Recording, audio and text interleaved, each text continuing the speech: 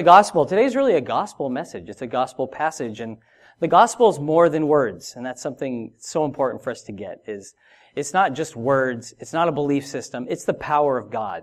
It's accompanied with supernatural power that God enables us to do the things that Jesus does, because it's Him working through us.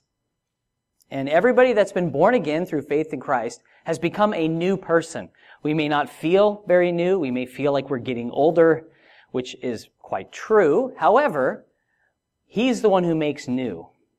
And people were changed. You think about people followed Jesus. They were changed body and soul. Some lepers who had this permanent condition, He cleansed them. And people who were born blind, they were able to see. Paralytics were able to walk again. And that's just a shadow of what He did for them spiritually when they trusted in Him. And all the time, God's power, it's intersecting our lives. And I believe there's a desire of God to do this more often, but we sometimes aren't ready for it. But even if we're not ready for it or thinking about it, God still does awesome things. And that's what we'll see in today's passage, where, you're just going about your day and God does something remarkable. I remember many years ago, I was serving at a church. I was doing youth pastoring, and I was prepared with a game for the kids, with a lesson, and there was a man in the foyer who was battling demonic stuff. And I had no idea that was going to happen that day. But he came in burdened and afraid and oppressed, and he left rejoicing and celebrating. And it's like, this is the power of God. That God did something remarkable when it wasn't in my plan. I had not prepared myself for this, but God just brought it to light, and He did it. And that's what we're going to read about today, where you have a Saul of Tarsus who can become Paul the Apostle when Jesus Christ gets a hold of him. And we'll read about this lame beggar that is transformed in a moment, both inside and outside, through the power of Jesus Christ. And I don't know about you, but I want to see that work happen in the world, but I also want to see that work in my own life, where I am one who is willing and available to be used by God as the Holy Spirit directs us. You've heard the term that God's ways are higher than our ways. And it's a bit of a cliche, but it's really not cliche. God's ways are so much higher than ours. His plans are far beyond what our greatest imagination could be. We know about the power of God in theory. We can point to examples in His Word when He's done miraculous things. We can even point to other people's lives or in our lives where God did a miracle. God did something that man alone could not do. But we have no idea what God intends to do today through you, in you.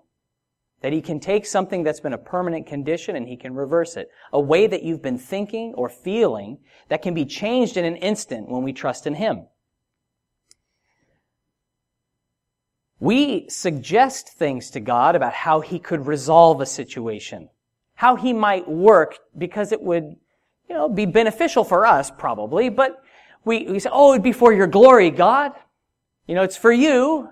And God's like, really? We say, well, no, it's really for me, and it's the way that I think it should go. And it makes sense, right? Rubber stamp, please. Our best attempts to suggest what God ought to do resembles doctors before the discovery of microbes, where we begin to bloodlet and we weaken the patient rather than actually administering a cure. Doctors for many years did not know that there was microbial activity, bacteria that was causing the illness. Thankfully, now a lot of that has come to light. But spiritually, we don't know. But we need God's power, and He knows, and He's able. So praise the Lord, through the power of Jesus Christ, we can be changed, we can see Him work in our lives and through them. The disciples had no idea that after Jesus died on the cross, He was going to physically rise from the dead. He told them, and they didn't get it. They had no clue when the Holy Spirit came upon them on the day of Pentecost that they would speak in tongues the marvelous works of God, and 3,000 people that day would be added to the kingdom of God. That was not in their plan, but God did it. So these things really fill me with wonder of the awesomeness of our God, that He has such plans and power to do exactly what He wants, and He uses us as weak instruments in ourselves, but strong through His gospel to do everything He wants. I like how David concludes his praise in Psalm 72, 18 and 19. He says, "Blessed be the Lord God, the God of Israel, who only does wondrous things, and blessed be His glorious name forever, and let the whole earth be filled with His glory. Amen and amen."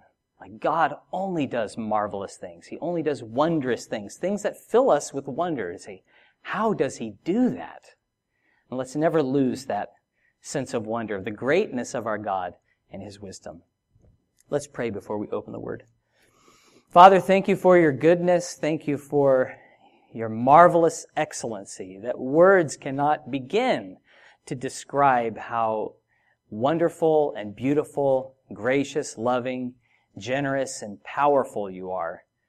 And we just bow before You today, Lord, in reverence, recognizing You as our Creator and King over all, that You are majestic in all Your ways, that nothing on earth compares to You, and You are greater than all.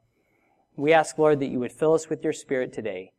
Thank You for condescending to our low estate, for raising us up, and for accepting us into the beloved through Jesus.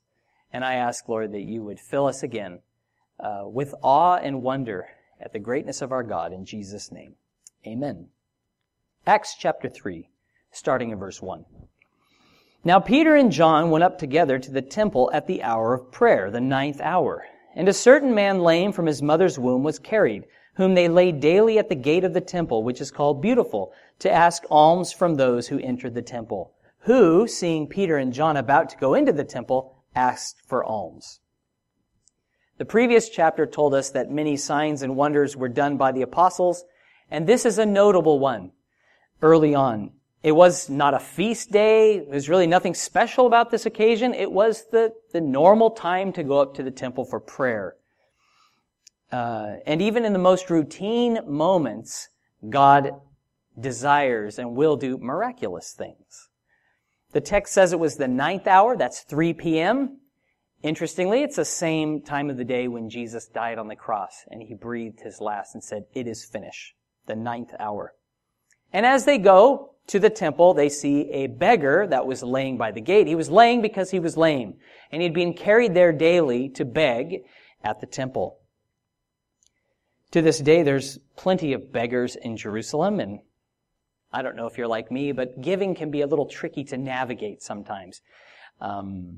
It's hard to tell who has a genuine need or who's just doing this to make money on the side, or by giving money, you're enabling sinful choices. And I heard the dilemma described this way. If you're walking down a street and someone asks you to hold a ladder, you would likely, if you're able-bodied, say, "Oh, no problem. I can just hold that for you." But if you found out that holding that ladder was to commit a robbery, would you still hold the ladder? Well, no, you wouldn't want to be part of that problem, right? So in the same way, you can't tell by looking at someone on the surface whether they have a genuine need or not, if you're helping them or enabling them to continue a destructive lifestyle. But as we'll see, the Holy Spirit, He gives us wisdom to give the person what they need. And it's far above what is in our bank account. So this lame beggar, he had a legitimate need. He was unable to work. He suffered from this permanent condition. He was dependent on others for survival. And he went to the gate looking for people to support him. Any hope of him being well enough to walk or to work was out of the question. It was beyond the power of doctors to cure him. There was no physiotherapy that was sufficient to help his ankle bones have the strength for walking. And he was resigned to begging. This was his way of living.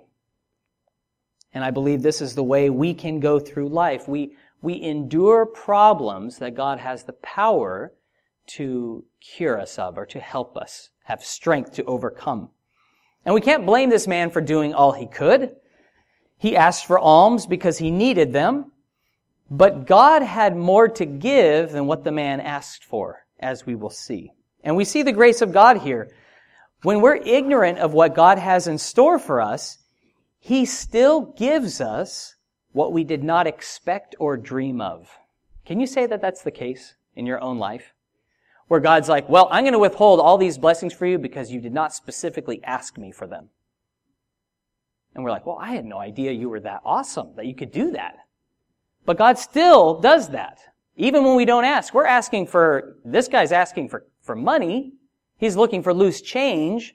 But God had something totally different in store that was going to transform his life. It was going to change him. Verse 4, and fixing his eyes on him with John, Peter said, look at us. So he gave them his attention, expecting to receive something from them. Then Peter said, silver and gold I do not have, but what I do have I give you. In the name of Jesus Christ of Nazareth, rise up and walk. And he took him by the right hand and lifted him up, and immediately his feet and ankle bones received strength. So he, leaping up, stood and walked and entered the temple with them, walking, leaping, and praising God.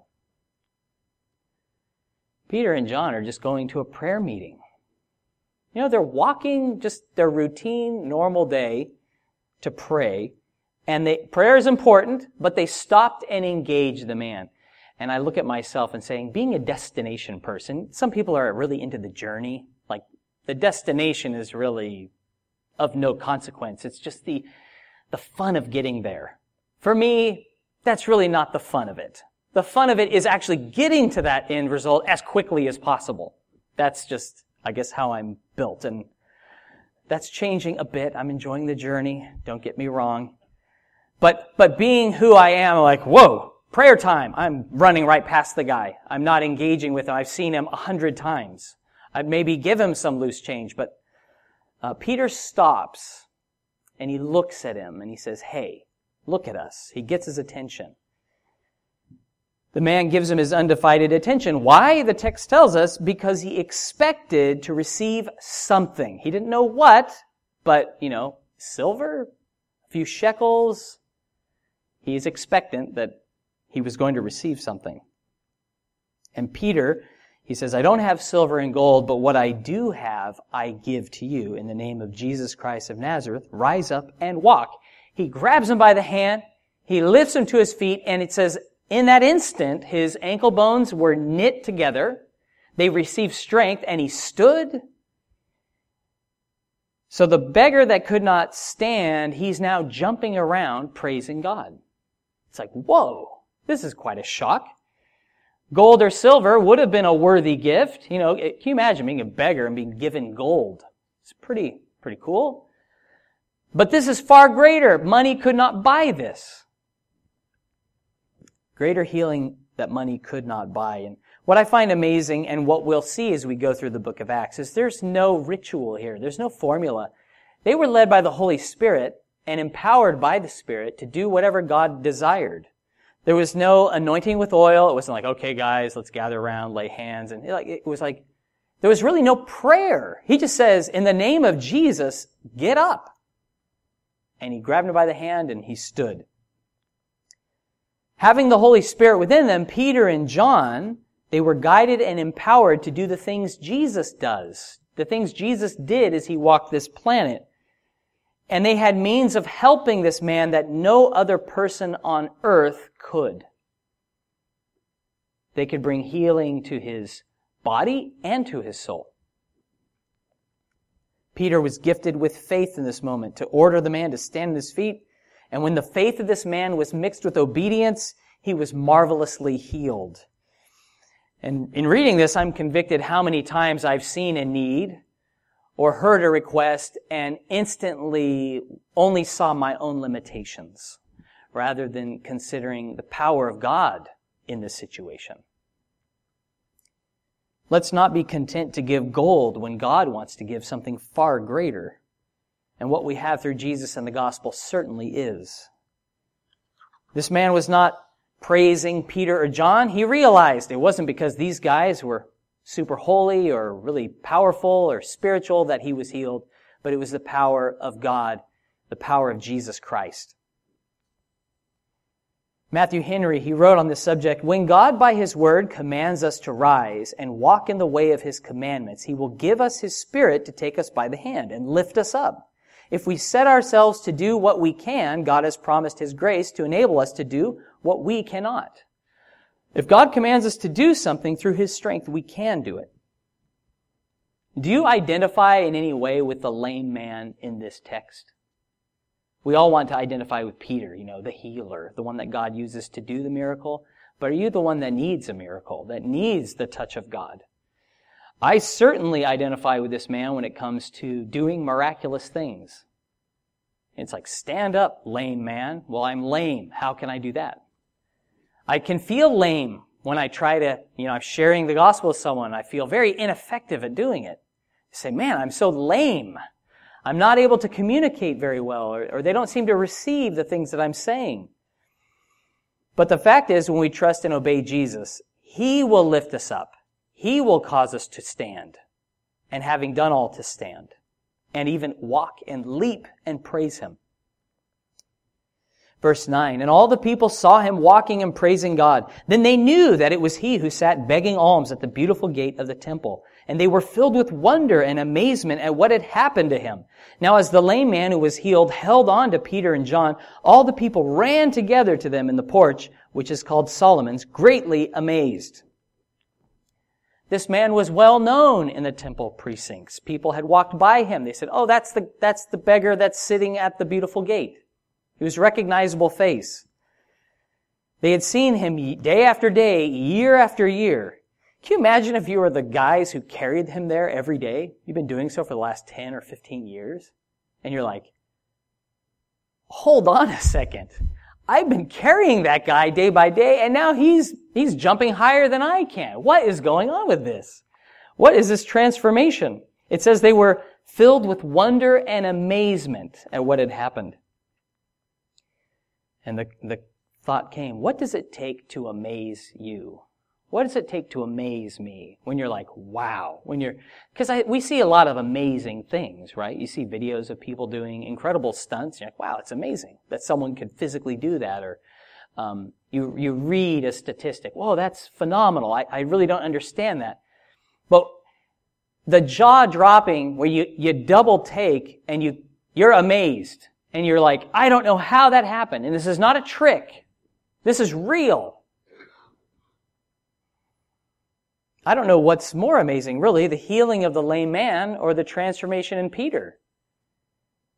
That one moment, he is denying Jesus Christ, and now he's dropping a Jesus Christ of Nazareth in public and lifting the man up to his feet and saying, stand up. It's pretty phenomenal. I remember what Nathanael said before he believed. He said, can anything good come out of Nazareth? And he said, Jesus Christ of Nazareth. We sometimes might feel that no good could come from our obedience to God. Like, oh, what good is it? I've tried to obey. I have obeyed, and it just doesn't seem to pan out. Don't seem quite to get the results I'm looking for. But know that there is power in the name of Jesus Christ for all who believe on Him.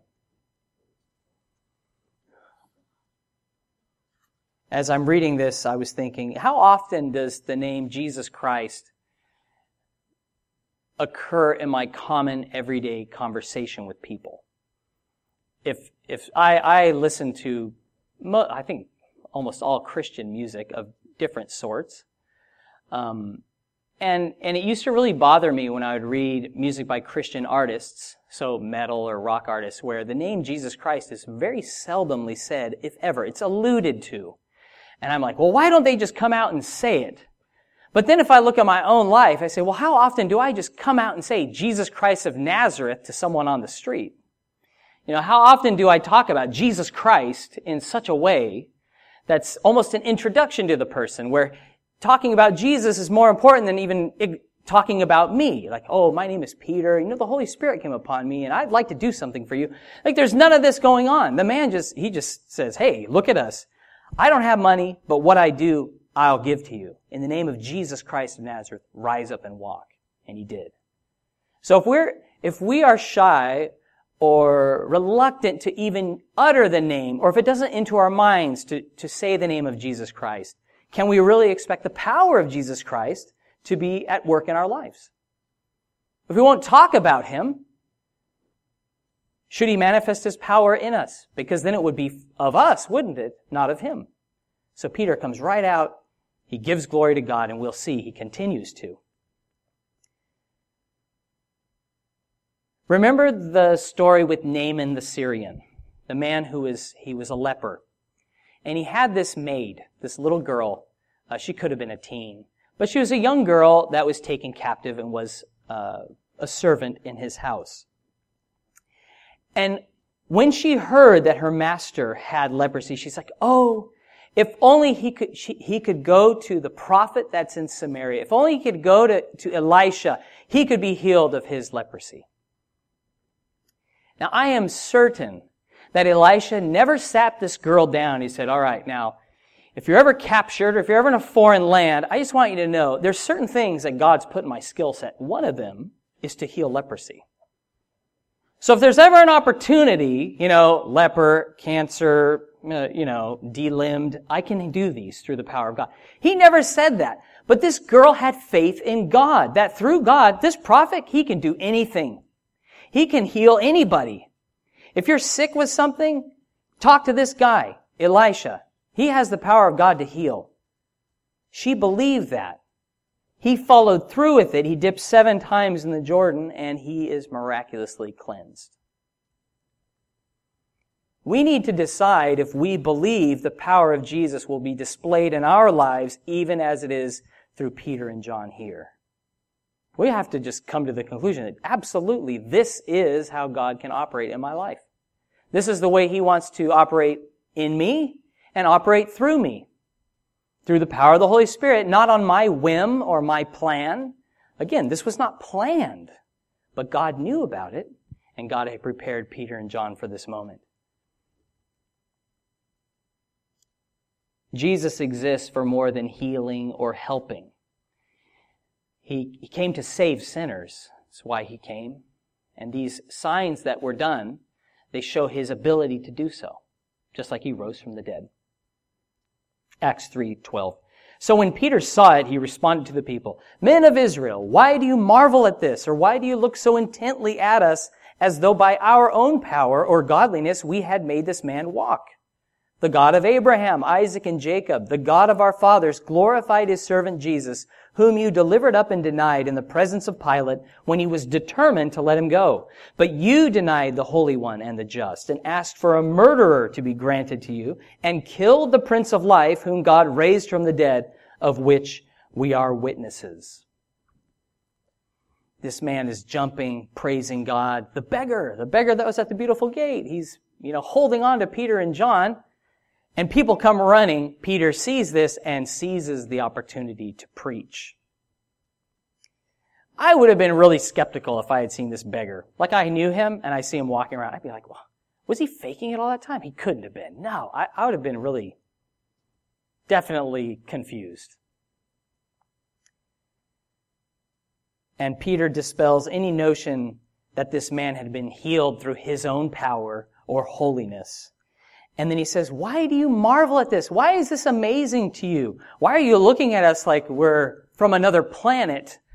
Why should it be strange that we healed in the name of Jesus Christ, as Jesus Christ healed as he walked? Because Jesus is alive. Couldn't Jesus heal through his followers as well? And then Peter, as he does on the day of Pentecost and here, he tells them of their guilt before God for delivering up Jesus to be crucified. Pilate was happy to let Jesus go. He's like, all right, we whipped him. That should be enough. We'll set him free. But they're like, no, we demand Barabbas, a murderer. So he's like, you guys denied Jesus. You committed him. Sure, the Romans were the instruments that killed Jesus, but you're responsible before God because you denied him. Look at how he describes Jesus. He's called God's servant. He's called the Holy One and the Just and the Prince of Life. This is who you denied. This is who you crucified. These are all quite ironic because they revered Moses, the servant of God, yet this was the one who spoke to him from the burning bush. They recognized the holiness of the priests, the temple, and the anointing oil, but Jesus is the one whose presence filled the most holy place. They loved to study and keep the just laws of God, yet He was the one who inscribed them on tablets of stone with His own finger.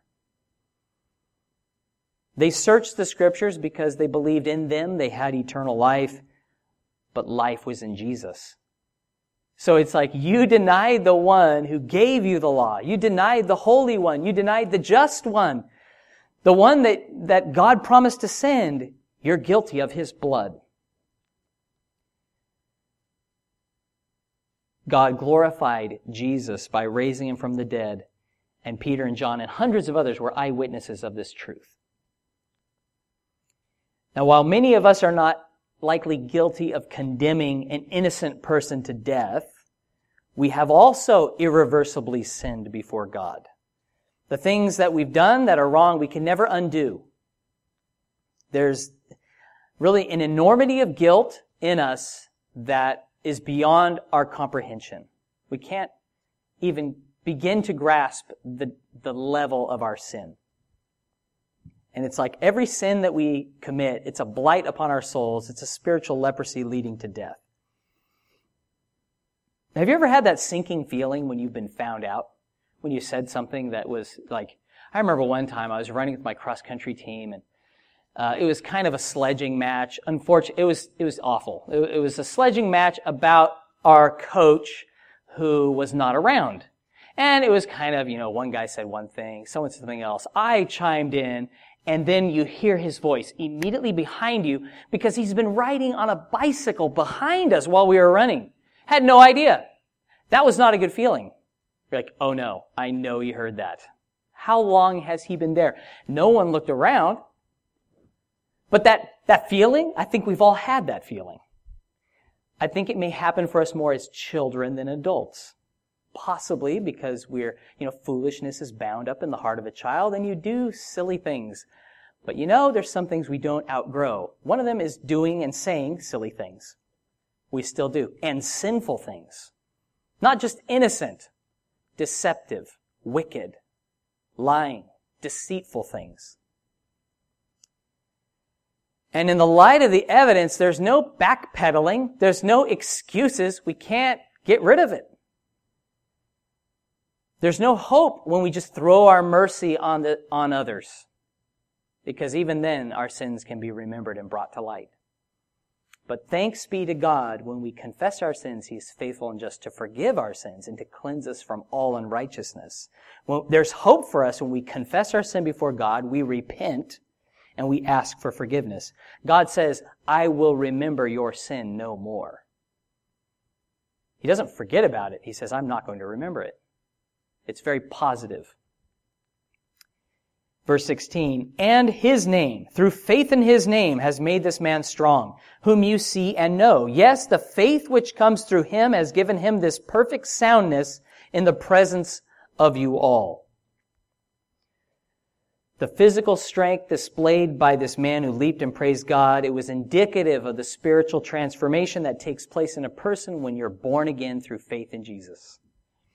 There is power in Jesus. It wasn't the miracle which saved the man or gave him this perfect soundness, but faith in Christ. That is what made him whole.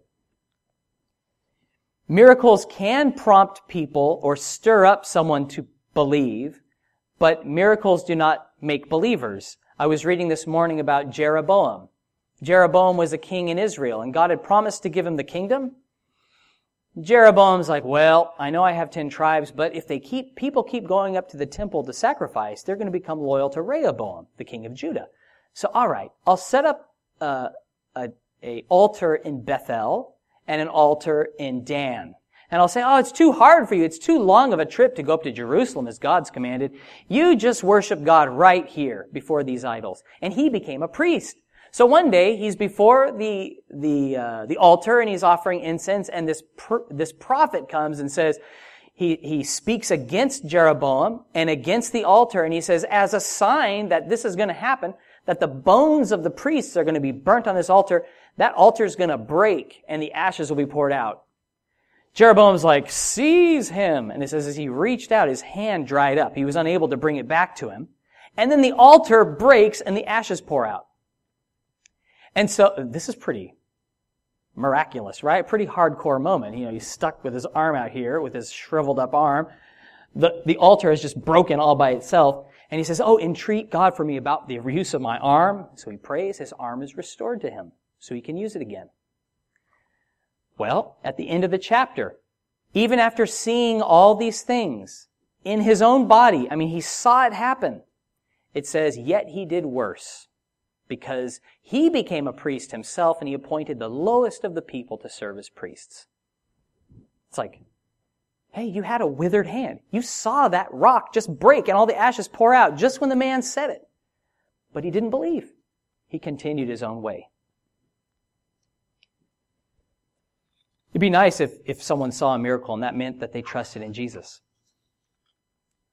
But we know that when people trust in Him, God does miraculous things in their lives. Remember the woman with the issue of blood. She had 12 years. She's going to doctors. She spent her whole livelihood on trying to cure this disease. She's unable. And Jesus says in Mark 5:34, daughter, your faith has made you well. Go in peace and be healed of your affliction. And she was. The Samaritan leper, who Jesus healed in Luke 17:19, he says, arise, go your way. Your faith has made you well. So there's this connection between faith in Christ and wellness, wholeness, both in the body and the spirit. If we will not believe until Christ does the thing that we demand, we really have no more faith than the Pharisees, who were blind and their sin remained. They say, show us a sign, Jesus. The day after he just fed 5,000 people with 5 loaves and 2 fish. They still would not have believed him. It was customary for this man to be laid by the gate called Beautiful. It's likely, it does not say it in Scripture, but it's very likely Jesus himself walked by this man. Remember, it had only been a few months by now since Christ's death and resurrection. And all those times, Jesus did not heal the man. There's a time and a purpose for everything under heaven, even a time for lameness and a time for healing.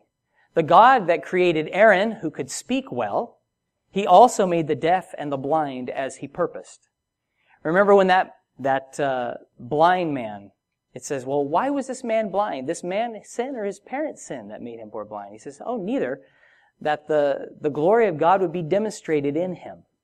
So God has this plan, and it involved for this man being lame for a period of time.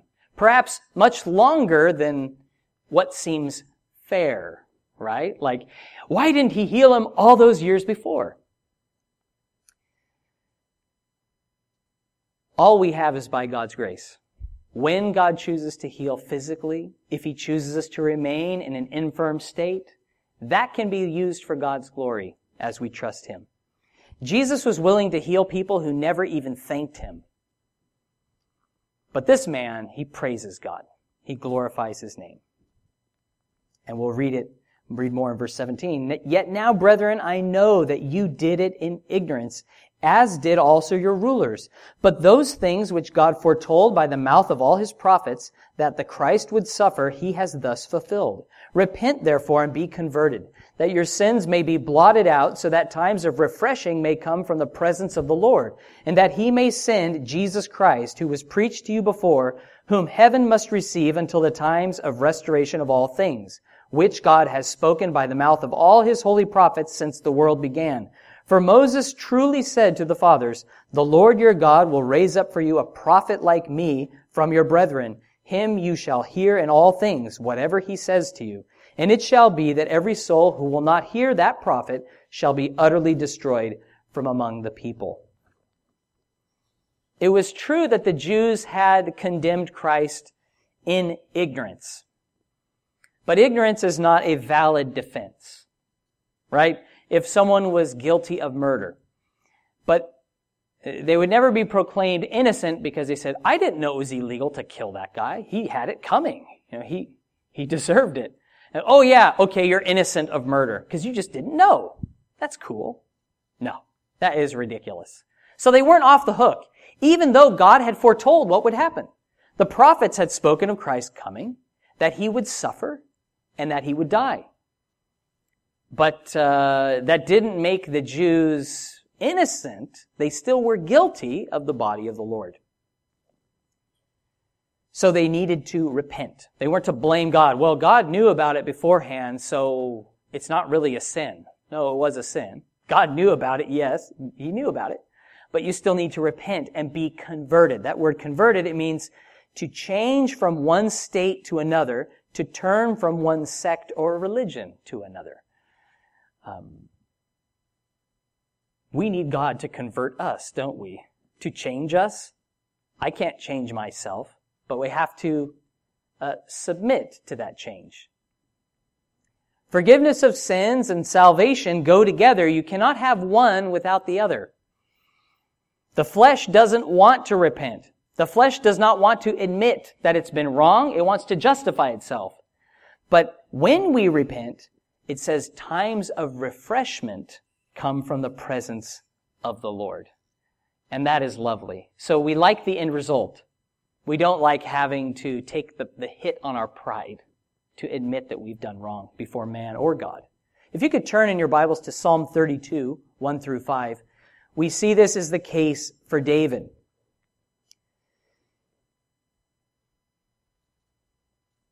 Where he had a season of laboring under a weight of guilt, and the refreshment came when he repented.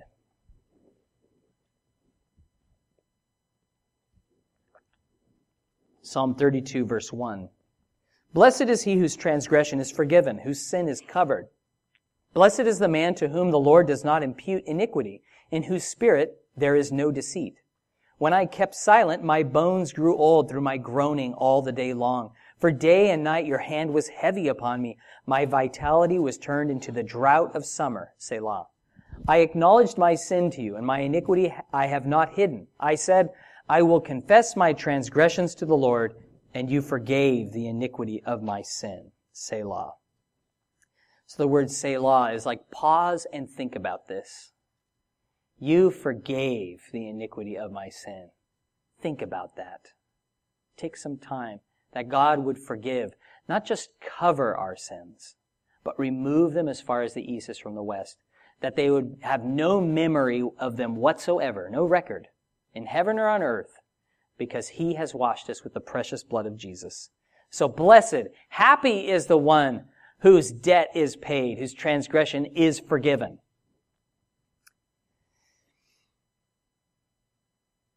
Peter quoted words spoken by Moses in Deuteronomy 18:15. He says, the Lord your God will raise up for you a prophet like me in your midst from your brethren. Him you shall hear. Those were the words of Moses.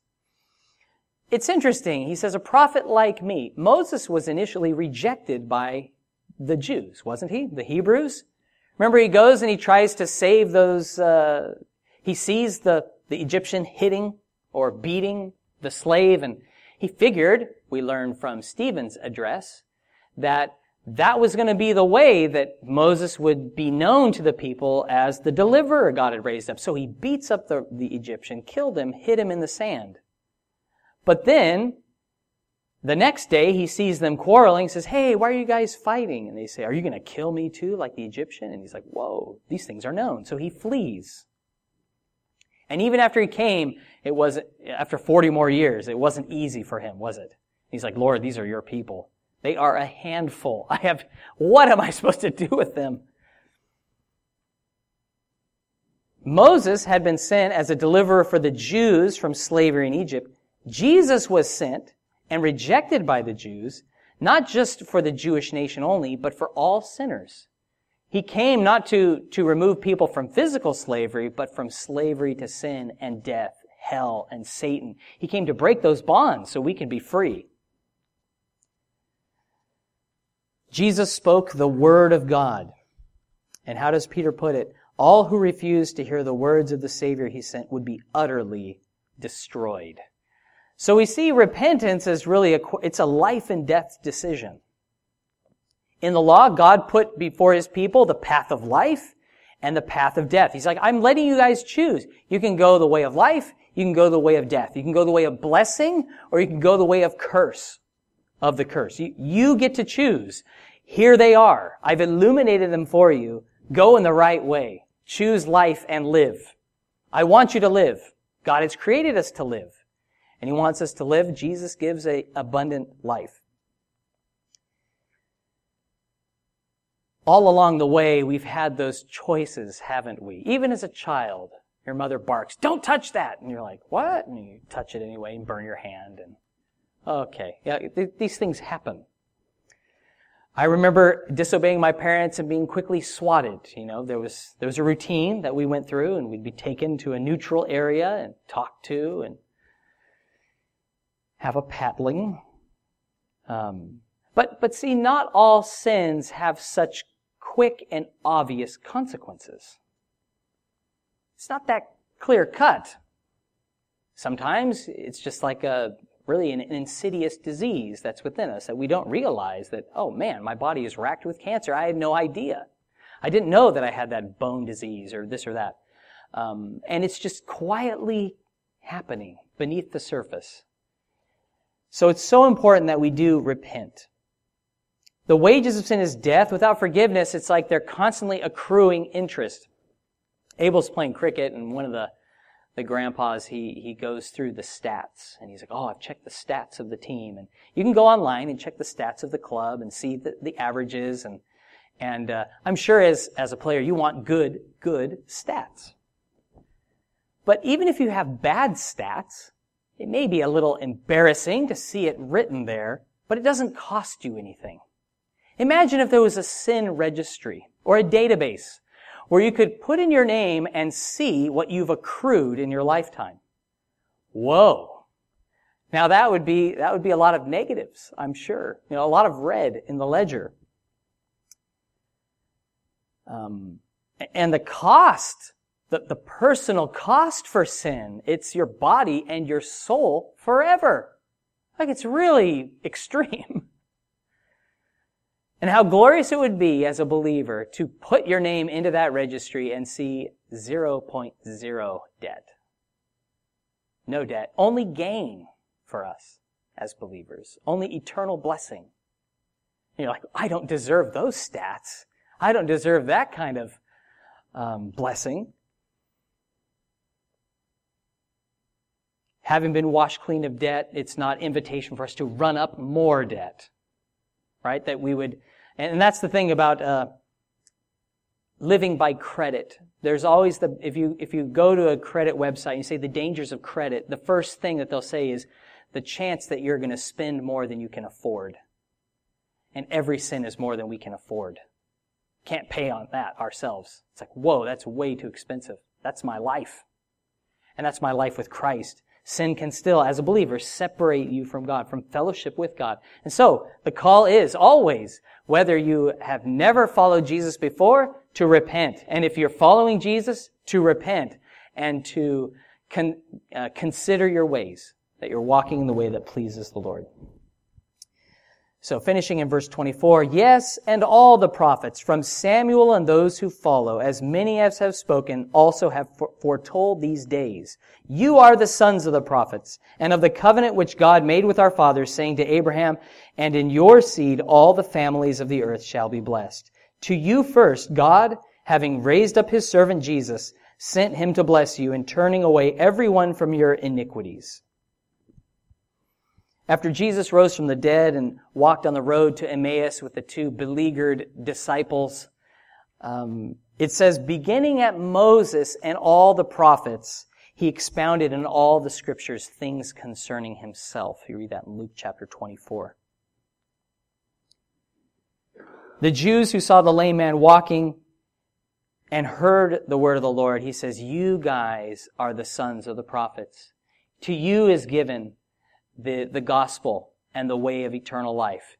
The gospel is given to the Jews first, and also to the Gentiles. And so he says, this covenant that God made with Abraham, you're part of that covenant. This is for you. This is for your salvation. It's like God gave the Jews opportunity to bags forgiveness and salvation. We just claim that. Like, I claim that. You guys ever bags front seat or, right?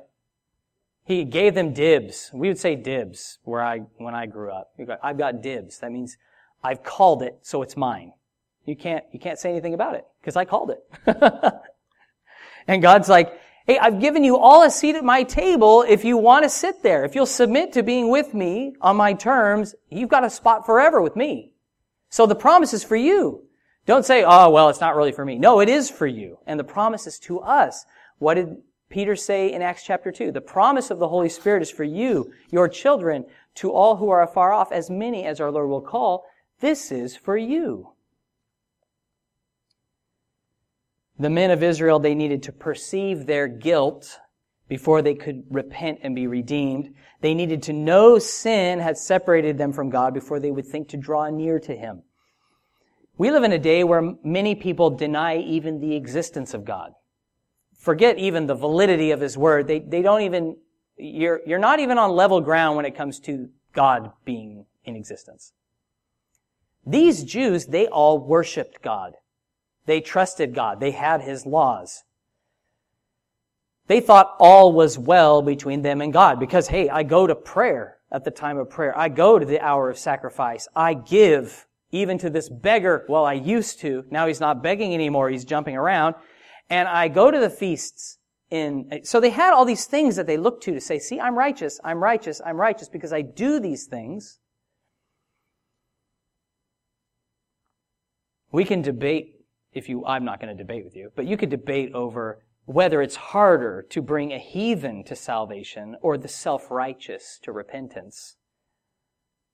They're both impossible to reach on our own, right? Because there's blindness and unbelief in all sinners. And only Jesus can open the eyes of the blind and cause them to see their need to repent and to believe in Him. If you could please turn your Bibles, we'll close in John 5:33 through 40. Words that Jesus said as He spoke to the Jews. Peter's really echoing some of the things that he says here.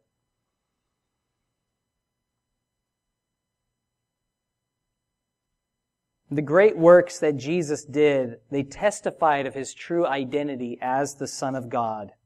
This healing of the man at the beautiful gate, it was additional evidence and opportunity for people to repent and believe in Him and say, you know, I am guilty. I was cheering when they led Him away. I was the one who shouted, away with Him. Crucify Him. Those words, I'm embarrassed of them now, but they came out of my mouth. And I deserve judgment for this. That God would forgive me and be struck with the wonder of such a God who is so gracious. John 5:33 through 40, Jesus said, you have sent to John, and he has borne witness to the truth. Yet I do not receive testimony from man, but I say these things that you may be saved. He was the burning and shining lamp, and you were willing for a time to rejoice in his light. But I have a greater witness than John's. For the works which the Father has given me to finish, the very works that I do, bear witness of me, that the Father has sent me. And the Father Himself, who sent me, has testified of me. You have neither heard His voice at any time, nor seen His form, but you do not have His word abiding in you, because whom He sent, Him you do not believe. You search the Scriptures, for in them you think you have eternal life, and these are they which testify of me. But you are not willing to come to me, that you may have life. Jesus came to save. He came to give life. And He's promised to give eternal life to all who repent and believe. That beggar was a different man after that day because Jesus Christ of Nazareth raised him to his feet and strengthened him. I wonder, did he go back to that spot at the beautiful gate? Didn't need anyone to carry him. I wonder if he walked back there and kept on begging. Don't know. Maybe he did. Maybe he didn't. Maybe he used that strength that God gave him to proclaim what Jesus did for him. And may we be like that kind of beggar, right? We need to come to Jesus. We are like beggars. Realize that I have nothing and I have no ability in myself, that I need Him to redeem me, to lift me up, to cleanse me of my sin. And to look to Him with expectancy, believing that He is going to make good on His promises. That even if He doesn't give us silver and gold, He will restore our souls. He will lead us in the paths of righteousness for His name's sake. With God, the routine is never routine because He's there. And wherever God is, there's the power of salvation to heal, to restore, to redeem, and to make new. I love that God's power is greater than mine and His ways are higher than mine. Let's pray. Thank you, Lord, that you do have just amazing power to do everything, and everything you do is marvelous. Lord, we rejoice to read this story and to see this beggar walking, leaping, and praising God, and may we be like that man who was changed that day. And may we continually be changed as we repent, as we continue to be sanctified and made more into the image of Jesus. Thank you, Lord, that you've given us more than silver or gold. You've given us more than physical healing, but you have restored our souls. You have made us new and adopted us into the kingdom of God, given us a seat at your table, and you have become our food. For your word says that man does not live by bread alone, but by every word that proceeds from the mouth of God. Thank you, Lord, for the indwelling Spirit you've given us. Thank you for the works that you will do. And may we have that expectancy, Lord, for you to work and move in and through our lives for your glory. In Jesus' name, amen.